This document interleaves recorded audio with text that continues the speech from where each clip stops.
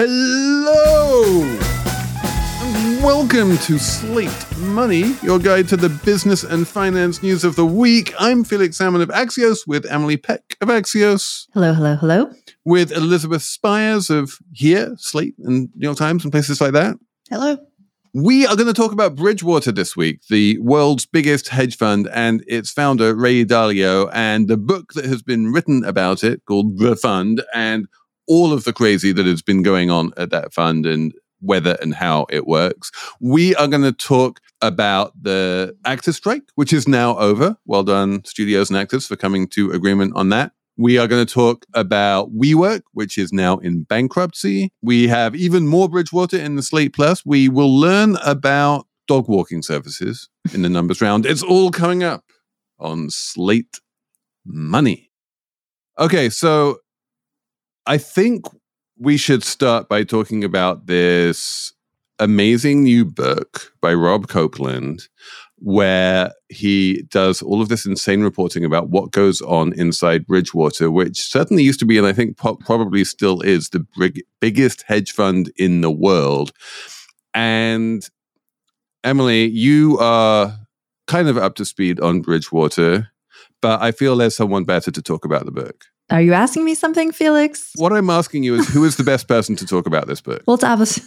Rob is the best person to talk about the book because Rob wrote the book. Okay, so let's do a quick woo, woo, woo sound and then guess who's here. Hi, Rob. Oh my gosh, it's me.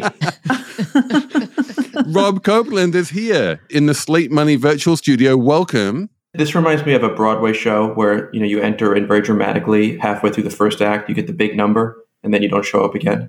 That's exactly what's going to happen. You're going to come in with a woo-woo sound, you're going to talk about Bridgewater, and then you're going to exit stage left. And then when there's a stage call at the end of the show, you're not even going to be there because you'll have gone home. You'll be at like Sardi's at that point. I'll be under the bar at Sardi's, yeah.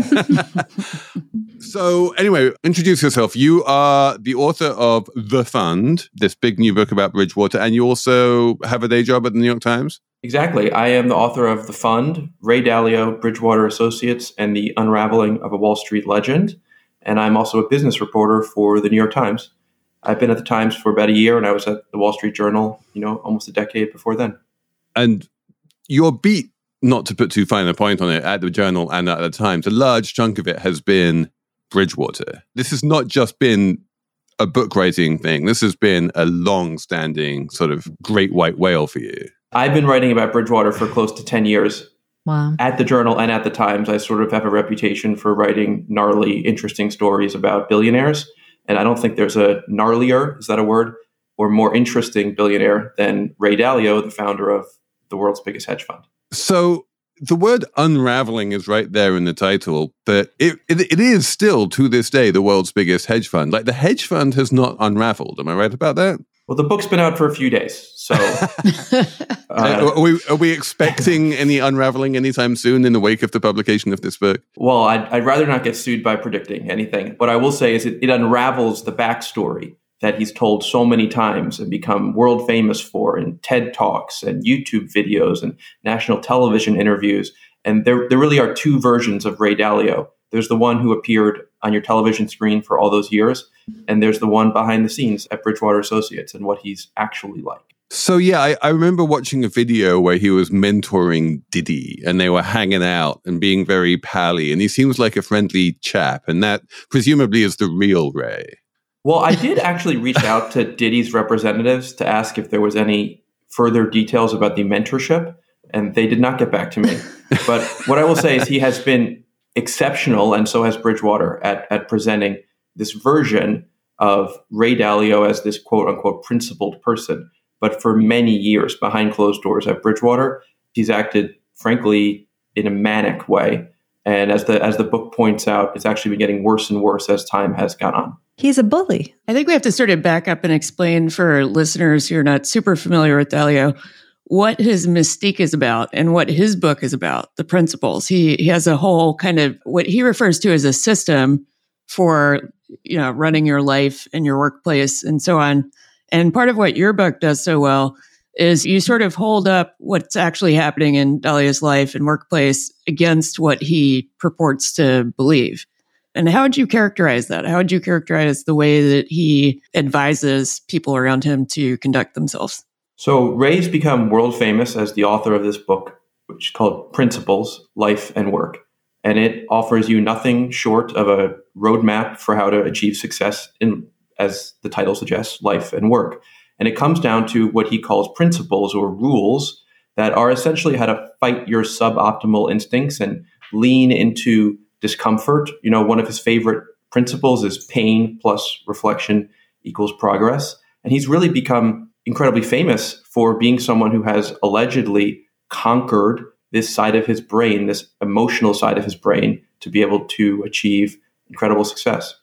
But in reality, and what your book is, I mean, it's so eminently readable for, is none of that holds up when you look at what's going on inside Bridgewater. Ray Dalio comes across as a really petty bully who cannot be criticized. They have to rejigger the algorithm for the principles so that Ray Dalio is always on top. It's kind of like what Elon Musk did at Twitter to surface his tweets the most. It feels like that. It's that on steroids, absolutely. What I would say is, if you were someone who spent all of your time acting in a very unprincipled manner, probably the best thing you could do is convince the world that actually you were number one top dog, Mr. Principles. And that's really what's been going on here for a number of years. There's so many dimensions to this story, but the thing that I like to tell people is even the word principles, the idea that he has principles, is a misnomer. There is no fixed set of principles. They have been moving and evolving over time. He's been weaponizing them and metastasizing them. He gets rid of them when they don't work for him or when someone tries to, cite them in an inconvenient way for him. He invents new ones at any moment. There was at one point about 375 principles.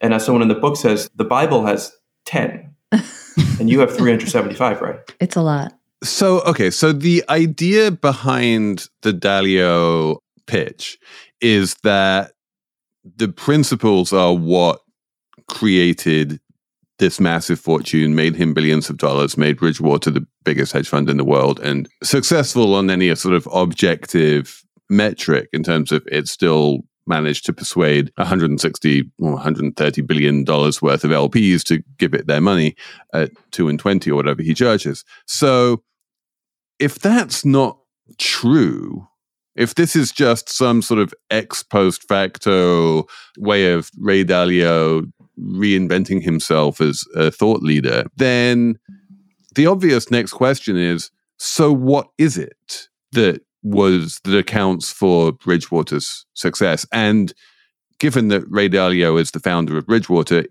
was there something that wasn't the principles that he did that caused Bridgewater to be so successful? Well, let's give Ray a lot of credit here. He is a master storyteller, and he was a master storyteller for years before anyone in public really had heard of his name. Ray starts Bridgewater in the 1970s, and he doesn't start even talking about these things called principles until the mid-2000s. So he's already a billionaire by that. So what the principles attempt to do, what this whole persona he's created for himself do, is they retrofit.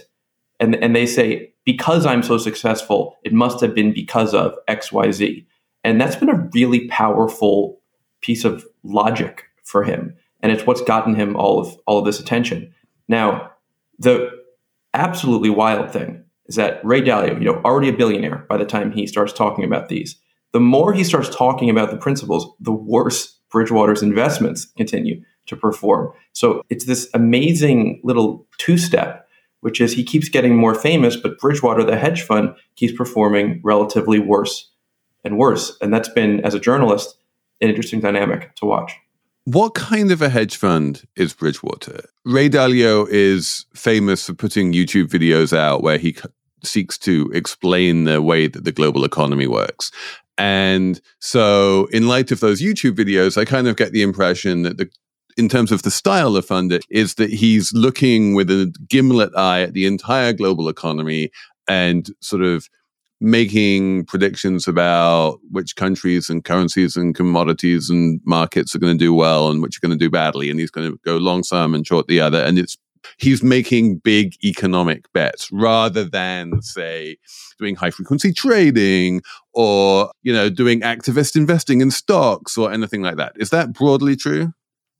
He'd love that description you just gave of him. Definitely. That is, Bridgewater is a macro hedge fund, meaning it predicts big economic trends and changes. And Ray, for decades, has done a ton of media where he will opine on pretty much any economic topic. And the important thing about this argument is it suggests that Bridgewater is a place that is open-minded and that can, make predictions about anything on Earth. Now, it's certainly not the only macro hedge fund, but it's by far the largest, the most successful, and probably the most well-known. This raises a really interesting tension, which I've seen at other hedge funds, which is that there are two equally important things that any hedge fund manager has to do. One is invest the money, and the other is sell the hedge fund and raise money and persuade investors to give you their money to invest on their behalf. And it turns out that talking about your investments and talking about your positions and talking about how you see the world and talking about your predictions for where the world is going is, in many, many cases, one of the most effective ways of raising money. Even though that's really a marketing function rather than an investing function, people love the idea that they're getting a window into the investing function. And famously, Anthony Scaramucci was the guy who really perfected this, right? He never made investment decisions really, but he would go out on TV and play a hedge fund manager on TV and talk about what he thought was going up and going down. And people would give his fund of funds money because he sounded like he talked like he knew what he was talking about. And then there was this good performance, and people were like, well, there has to be some connection between what you're talking about on TV and the performance, even though there really wasn't. So does it make sense to think about Ray Dalio's, YouTube videos and prognostications on the economy? And you do a really good job of going through them all and saying, well, he always seems to be really bearish. Is it sensible to think about all of that as basically his marketing of the fund, positioning himself as someone very intelligent about the economy that people want to give money to, rather than as being any kind of a window into how Bridgewater invests? Well, my answer is yes and yes and yes. And by the way, Anthony Scaramucci is one of my favorite figures because Anthony Scaramucci didn't even run a hedge fund. He did very briefly run a hedge fund you've never heard of, but he became famous for not making any investment decisions himself. But people kept calling him a hedge fund manager. So that's just a wonderful side note in Wall Street for me. Now, one of the big reveals for me in the years that I spent talking to people and researching this book is that Ray gets a lot of credit for predicting the 2008 financial crisis. But in actuality, if you go back and you do what I recommend that no one on earth does, because I already did it, which is you read the thousands of media interviews that he's given since the 1970s, in which he claims, oh gosh, I don't really like talking about myself, but if you're asking me to, I guess I will. This man has been predicting economic doom and gloom pretty much uninterrupted for his entire career. And everything comes in cycles. And every time there is a major downturn, he is able to accurately say, I saw it coming. But what he doesn't talk about is all the time he predicts recessions that never came. And that's an incredibly powerful marketing push, because if you're someone with a lot of money and you don't know where to invest it, you don't necessarily need to invest with someone who's taking the biggest swings, someone who says they're going to make you more money. What you want is the guy who says, oh my gosh, there's danger. I'll help protect you. And that has helped make Bridgewater the world's biggest hedge fund, and it's helped make Ray Dalio one of the richest men on Wall Street and beyond. And you say that insight came to Ray Dalio because he married into Vanderbilt wealth, but it was in decline. And he realized that rich people just want to hold on to their money and they don't want to take big risks. And that was like his big insight, that was definitely an insight of his. And it's so interesting. He marries into the Vanderbilt Whitney family and then never talks about it. He still talks about his rags to riches tale. And of course, to my knowledge, hasn't ever spoken about, his wife's family wealth. And that's no shot on her, by the way. The book, this isn't a personal thing between me and Ray or God forbid his wife.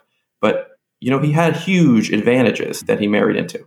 Well, isn't this part of the personal brand that he's built around himself? I mean, Felix is talking about the story, the economic story that Dalio tells, but I think at this point, just as important, his book, The Principles, is a big bestseller, even outside of finance circles. he seems to be positioning himself as a kind of high-end, more cerebral Tony Robbins. And what's astonishing about your book is that you get so much into how the culture that he built around that really filtered into the everyday operation of Bridgewater and all the just really strange stuff that happened there. I've always thought of it as kind of a cult, but then you have these anecdotes where you have employees who are rating each other on a dot system, and they seem to be spending more time adjudicating, petty conflicts than worrying about the fund or the investments or anything like that. You have Dalio nitpicking, whether the peas in the cafeteria were wrinkled or not.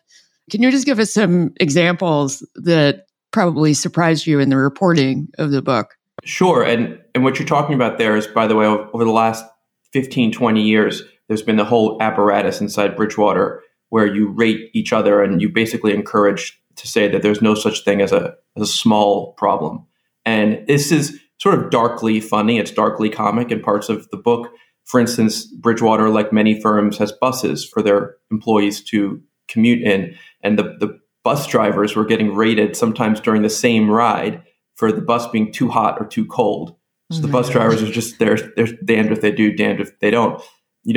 If there's not a Diet Coke left in the refrigerator, the facilities people are getting rated down because they're out of Diet Coke. The parking passes are the wrong size. There's pee on the floor of the bathroom. All these, this is my favorite one. A woman literally gets fired after she doesn't bring in bagels after promising to bring them in on a particular day. And her employees get together and say, we can't trust you because you didn't bring in the bagels. Now, this is fun. Let's be honest.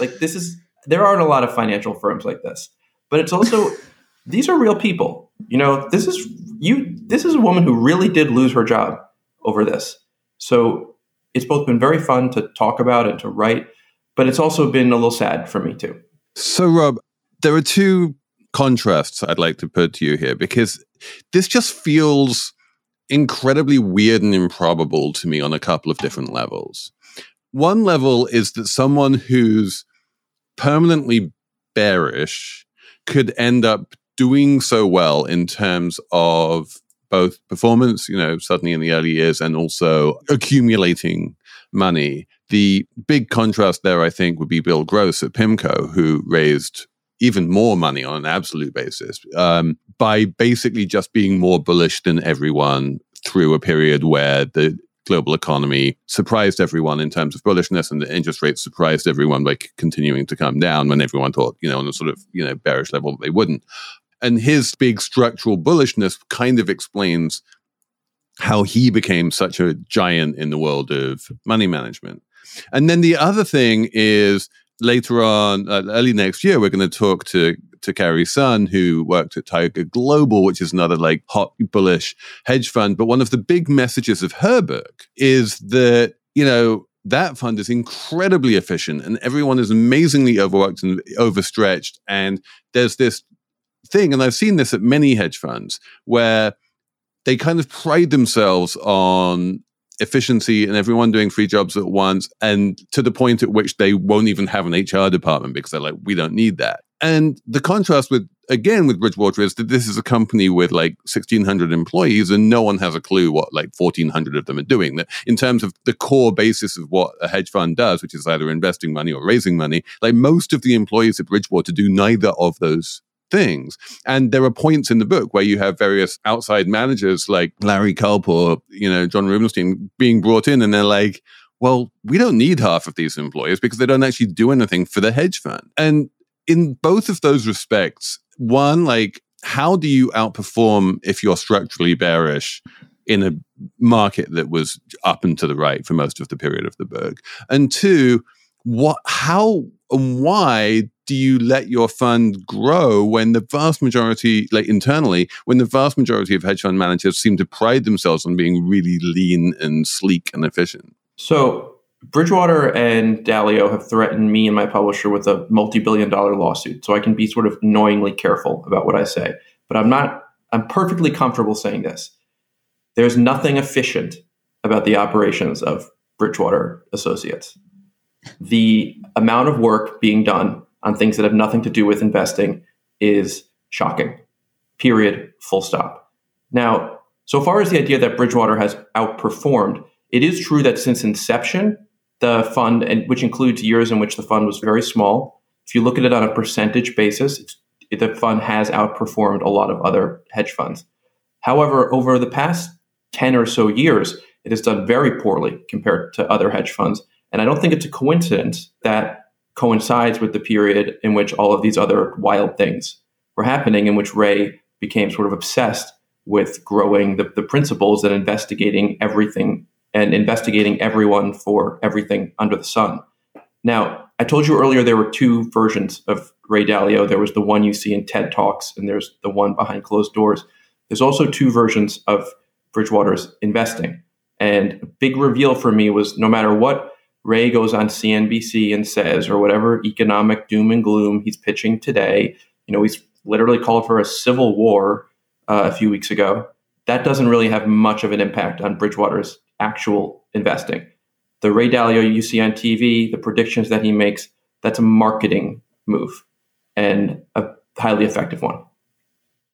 So when I'm watching CNBC and I'm seeing the Ray Dalios, Jamie Dimons, whoever else is on there, none of that is real. Is that a big takeaway from your book? It is kind of for me. I mean, all that stuff is just noise, right? It is breathlessly covered by business media, but these quotes from these dudes, like, they're basically meaningless. Ray Dalio, Jamie Dimon is another good example of someone who regularly comes out and says things which are opposite to what his economists are saying at JP Morgan. And he has a whole big staff of economists. And he's like, well, I have economists, but I also have a gut. And when I go on TV, I'm just going to speak from my gut. And basically, JP Morgan is big enough, and it's much bigger than Bridgewater. And it can happily operate regardless of what Jamie Dimon says on the telly. I feel like Bridgewater, from what, Rob, you're saying, it sounds a little bit like that mostly in terms of the investment decisions that Bridgewater makes, they just blithely keep on doing whatever they're doing and don't really listen to Dalio. That's true. And actually, I would disagree with you, Felix. I think that Jamie Dimon actually is an okay example. So Emily, cheers on that. I've met Jamie Dimon a few times. We're not personal friends. Obviously, I'm a reporter for the New York Times. He's not speaking to me because he actually cares about my personal opinion, nor should he. But when you meet these very famous investors and business leaders in person, you have to remember that they're not speaking to you. They're speaking to the audience that they think that you represent. So when you're watching CNBC and you see Ray Dalio, you need to remember he's looking at a camera. And that's been a big reveal for me. And in fairness to Ray, that's true of Bill Gross too. PIMCO. It's true of Jamie Dimon. I doubt there's anyone on CNBC who's saying what's really in their heart, except maybe the anchors, I guess. Right. And so the reason they're on there is to just get people to invest money in their funds, basically. It's just marketing. Absolutely. And it positions them as a thought leader. It's not that you're going to watch CNBC and pick up the phone and invest in Bridgewater Associates or buy JP Morgan stock or open, but it's part of this larger narrative that we all participate in. And it's something we should all be conscious of. Right. It's just like brand awareness, basically. Exactly. But it's brand awareness wrapped in this patina of, hey, we're here to help you. I'm trying to help you invest your money. Rob Copeland, that was amazing. Thank you so much for coming on. That was so much fun. Okay, Rob has been yanked off stage by a whopping great hook, never to return, at least until the Slate Plus. But Emily, we have some big actual financial, a couple of big pieces of financial news this week, but you're the union person. Yeah. Big union deal with the actors. Yes, the actors' strike is finally over after 118 days and about 2 months longer than the writers' strike. They announced this week they finally had reached a deal. We don't know a lot about the deal. We're talking on Friday, so we don't know a ton about the deal yet. Boost minimum pay, increase residual payments for online streaming, some kind of a deal on AI. Creates residual payments for online streaming, which was a big thing. Like, these things never really existed before, and now they finally agreed for at least some of the most successful shows. And as you say, we don't know the details. These things will exist. Netflix famously has been incredibly resistant to the idea that it would ever pay any royalties to anyone ever. Yeah. So that's a big change. And then the other big change, of course, is AI. And Henry Farrell has a really interesting take on this, which is that often you need oppositional fights like this, like a strike, in order to come to some kind of an agreement on how something like AI should be used. If you just allow a company like OpenAI to come out and say, we want to listen to our stakeholders, and then we will take their, cognition under advisement, and we will try and work out what the best way to implement AI in a harmless and democratic way is, like, that is not actually democracy. The way that democracy works in practice is you have big fights and you have winners and you have losers. And it looks like this is the first real sort of labor action where AI was central, and they have come to some kind of an agreement. And by all accounts, the studios did not get the kind of rights to use AI access that they had hereunto. Yeah, it's a big deal. I think one reason it took so long is the studios didn't realize how much leverage and bargaining power the actors had, or the writers, before them. So there was come to Jesus kind of thing for the studios, just realizing, oh, we can't just bulldoze our way through this. And I think that's why a lot of these negotiations and strikes have been taking a long time, this year. It's just because the balance of power has really truly shifted, and it took some time for the studios to kind of wake up to that. And we really don't know yet that much about these AI deals, right? Or these Correct. AI provisions. We know they exist, but beyond that, we don't know a lot about them. Right. Yeah, I think we know what the worst case scenario is that the members are worried about, which is that they do one day of taping and then the studios can do whatever they want with their images indefinitely. Yeah. Right. No, I think it's really true, though, what I guess you're saying, Henry Farrell said, which is that like changes in laws and it really comes from that tension. No one's going to fix something if no one's complaining that it's broken or has a fight about it or has done something really egregious. There's no regulations or laws that just come up because people are doing things out of the goodness of their heart. So it's interesting that of all places where AI regulation and strictures are happening, it's in union contracts. Who would have thought that? It just seems so anachronistic. Unions versus artificial intelligence. Right. To have it come out of AI is like, what? Well, until the robots start unionizing, then, Yeah, exactly. One of the other interesting wrinkles to this was that there was a super interesting thing at the very end. The production side, the studios, gave an ultimatum to the union and said, we have a deal, you have until 8 p.m. to accept this deal. And then the union wound up saying yes, because there was this like deadline. And I was like, wait, what? This doesn't make any sense. Like the union can say yes whenever they want. But it turns out that the studios were super into just saying like, we need to do this now, because it's going to take us basically the rest of the year between Thanksgiving and the holidays and all of that kind of stuff to ramp up. We want to come out of the gates in the new year, early 2024, be shooting and have all of our production schedules working for 2024 so that we can make our big, summer movie season and all of that kind of thing. And basically what they were saying to the actors was, if you let this go on even another week, that could screw up all of 2024. That's going to hurt all of your income for 2024. And of course, the income of all of the, support staff in Hollywood, all of the people who make sets and do production accounting and all of these other people who've been out of work for the past 118 days. And the unions sort of do care about those folks. But there was this weird sort of discontinuity that going on strike for an extra week wouldn't just mean losing another week of income. It could mean losing like another 8 months of income. And then at that point, they were like, okay, it's not worth it. Yeah. And you believe the studios here. Well, I think that it's not so much that I believe the studios, but I think the unions believe the studios. Yeah, I think particularly for TV production, these things work in cycles and, you sell ads against them and things like that. And it would be very difficult to completely reconstruct the process when it involves so many players that are not just the studios and union members. It's been fascinating to see what's happened at the movie theaters in the wake of this strike. There's so many old movies you can go see right now. It's an interesting and weird time. Go see old movies in movie theaters, people. This is something that I can't remember the last time I saw an old movie in a movie theater and didn't love it. And I remember not too long ago I went to see like Women from like 1934 or something, and it was so good. And if you get the opportunity to see old movies in movie theaters, especially if it's The Princess Bride, go and do it. It's so good in theaters. We took the 8-year-old to see E.T. in an IMAX theater not too long ago. Oh, wow.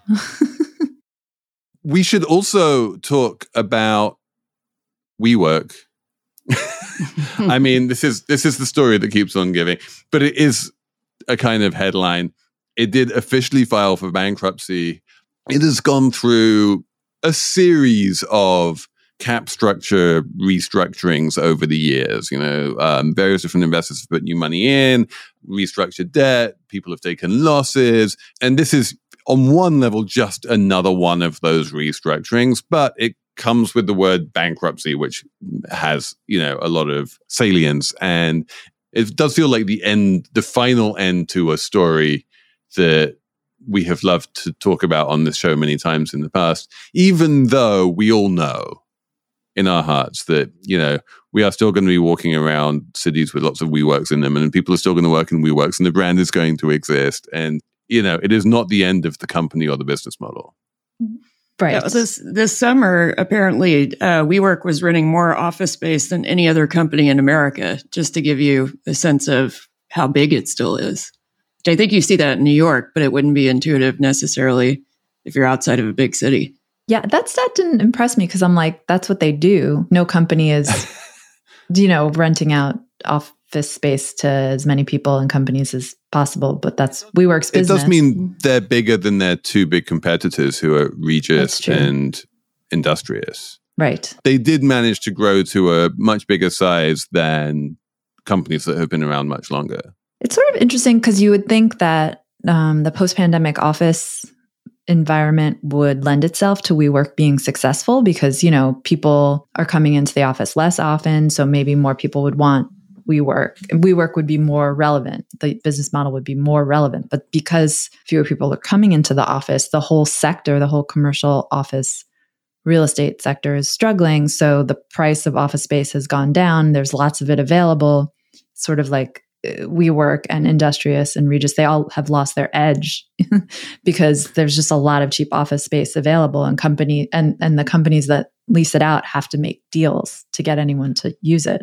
One of the interesting things that I think changed profoundly during the pandemic is that there are two different ways of slicing up office space, and WeWork is very good at one of them and very bad at the other. Historically, what it did pre-pandemic was it would take very large chunks of offices, multiple floors, and it would break them up into tiny little mini offices, and small companies could rent a tiny office which might only have like 2 desks in it, or you could have a 6-desk office or a 10-desk office or a 45-desk office, so you could have whatever size you wanted without having to be like, we need an entire floor, how many floors do you want? And that gave companies a lot of flexibility that actually they never really had in their past, that you could have a nice office of your own without having to be in a way that like landlords would never talk to you in the past if you didn't want a certain amount of square footage. So that kind of way of slicing up offices is what WeWork was good at. What WeWork is bad at is the new way that people want to slice up offices, which is by days. People want to be like, I want to come in Tuesday, Thursday, and Friday, or I want to come in on Wednesdays or whatever it is. And it's really hard to set up an office such that you have an office on Wednesdays but not on Tuesdays. You can create some kind of a hot desk system, but WeWork hasn't really done that in terms of like, come here, we have like a monitor and a keyboard and, everything you need to do your work in an office. We'll let you have it on Wednesdays and you can book it on Wednesdays. Mm-hmm. That is not a product that I see them offering. The closest they have is come in with your laptop and sit on a couch or sit at like a communal table and find a space for yourself, but it's not the same. One other factor here, too, which is that the popularity of WeWork was partly juiced by the fact that startups were having trouble finding corporate leases for office space because they were, at least until, I want to say the 2010s, if you wanted office space in New York, you had to sign a 10-year lease. And getting out of that lease was very complicated. So, and if you're doing a startup, even a 5-year lease is onerous when you don't know whether your company is going to succeed or how you're going to scale. And I think now, if you're a startup, especially if you're very small, 3 to 10 people, you're trying to do all this stuff remotely now in a way that you just weren't pre-pandemic. So I think that's knocked out a lot of their primary customers. Yeah, and those startups do want a place to meet on, Wednesday. At certain points. They're like, let's do an offsite and have a meeting and meet up in an office. And WeWork will, rent them a conference room for a day. But that's not a business for WeWork, really.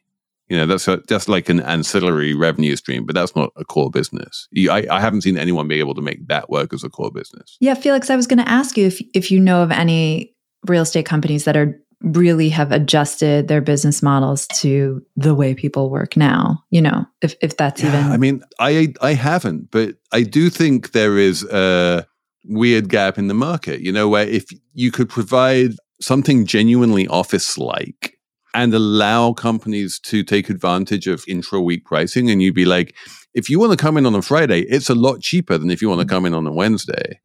Then that, I think, would be super interesting. I just haven't seen anyone sort of crack that nut. Yeah. And where startups have moved remote and they don't need WeWork anymore, some of the bigger, more established companies are moving to like Class A buildings. Like there's still demand for like the fanciest, most expensive, most prime pieces of commercial real estate. Yeah. That's where like all the action is, basically. Well, I mean, it's also partly because they're downsizing, right? And they're like, if we're going to have less space, then we want the space we do have to be really, really nice. Yeah. And so the rents for the best office space are not coming down at all, as far as I can see. But the Class C office space, and actually WeWork, if you look at the places it found itself, most WeWorks were actually in those kind of Class B and Class C buildings. And those are the ones that are suffering the most. Yes, there's the most vacancies and the most, struggle. The struggle is real for Class C. The struggle is real. We should have a numbers round. Emily, do you have a number? Yes, my number is 26.4. That is the number of minutes in the average one-way American commute in 2022. Up a little bit from the year before, but down from pre-pandemic levels. There's a nice story in the New York Times sort of analyzing this data from the census, the American Community Survey, looking at the way, speaking of WeWork and offices, looking at the way the commute has changed for people. It's not just that fewer people are commuting. It's like there's like less traffic at rush hour times, but that means people are driving faster. So that means that fatalities are up.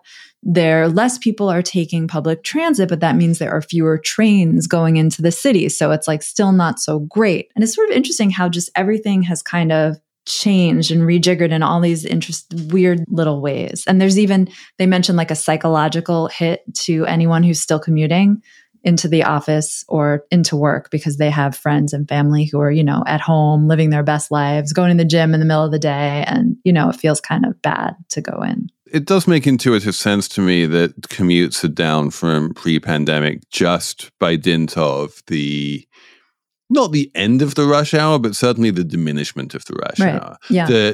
There's intraday work flexibility, and you can come in at like 10:30 now, and people don't really mind. And so that ability to time your commute to when it's not a peak rush hour time has really helped everyone. And it's really helped transit systems, actually, because transit systems always needed to be built to be able to accommodate 2 very short rushes. And then for the rest of the day, they had way more capacity than they needed. And now, if you can sort of spread a lot of that ridership out throughout the day, it's a lot easier for the system to accommodate it. Yeah. It's still not better somehow. Because when I take the Metro North now, I mean, it's maybe you get a seat more often, but the trains take longer to get to the city now, and there's fewer of them. Yeah, I think we can have a whole segment on the Metro North in particular, because yes, that's its own dysfunctional thing. But for the rest of us, better commutes. That's good. My number is 60, which is the market share of Chamberlain, which is Chamberlain Group, in the garage door market. You didn't realize there was a market in garage doors. Well, there is a market in garage doors, and Chamberlain owns a bunch of companies in the garage door space, like Liftmaster, Chamberlain itself, Merlin, Grifco, and altogether it controls 60% of the market. And it has now come out and basically stopped all of its customers across its whole portfolio from being able to use whatever technique they want to open their garage doors. People used to buy, there are lots of different ways of opening a garage door, different types of remote control, different apps on your phone, that kind of thing. And they're like, nope, we are going to disable all of that.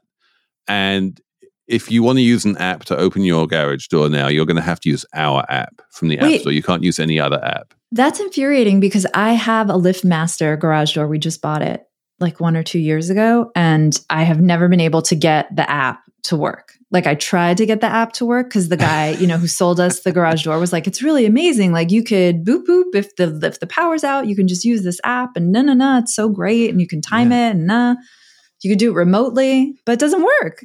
Up until a couple of weeks ago, Emily, what you could have done is just downloaded any one of any number of other apps and used a different app to open your door. And now Chamberlain has disabled that because they want you to use their app because their app has ads in it.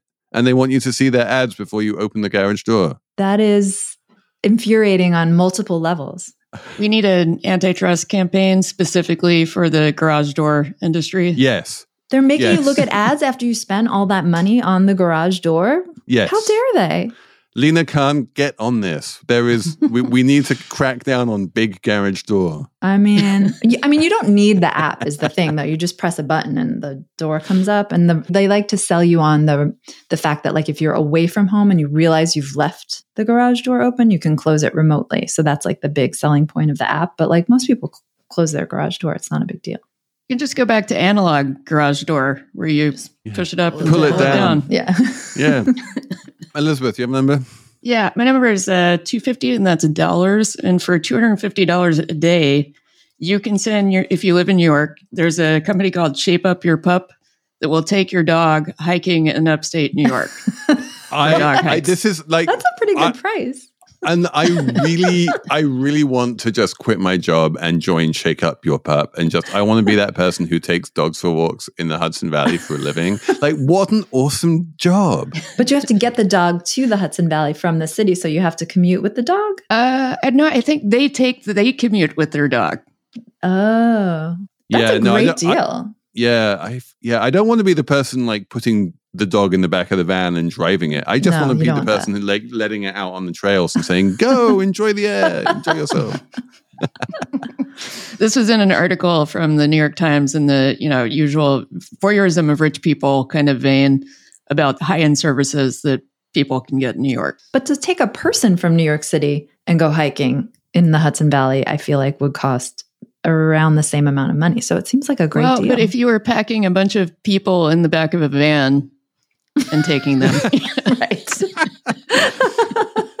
All I can say to the Slate Money listeners is if you have a dog who wants to go on a hike in the Hudson Valley, let me know and let's work something out because I would be happy to walk your dog for you.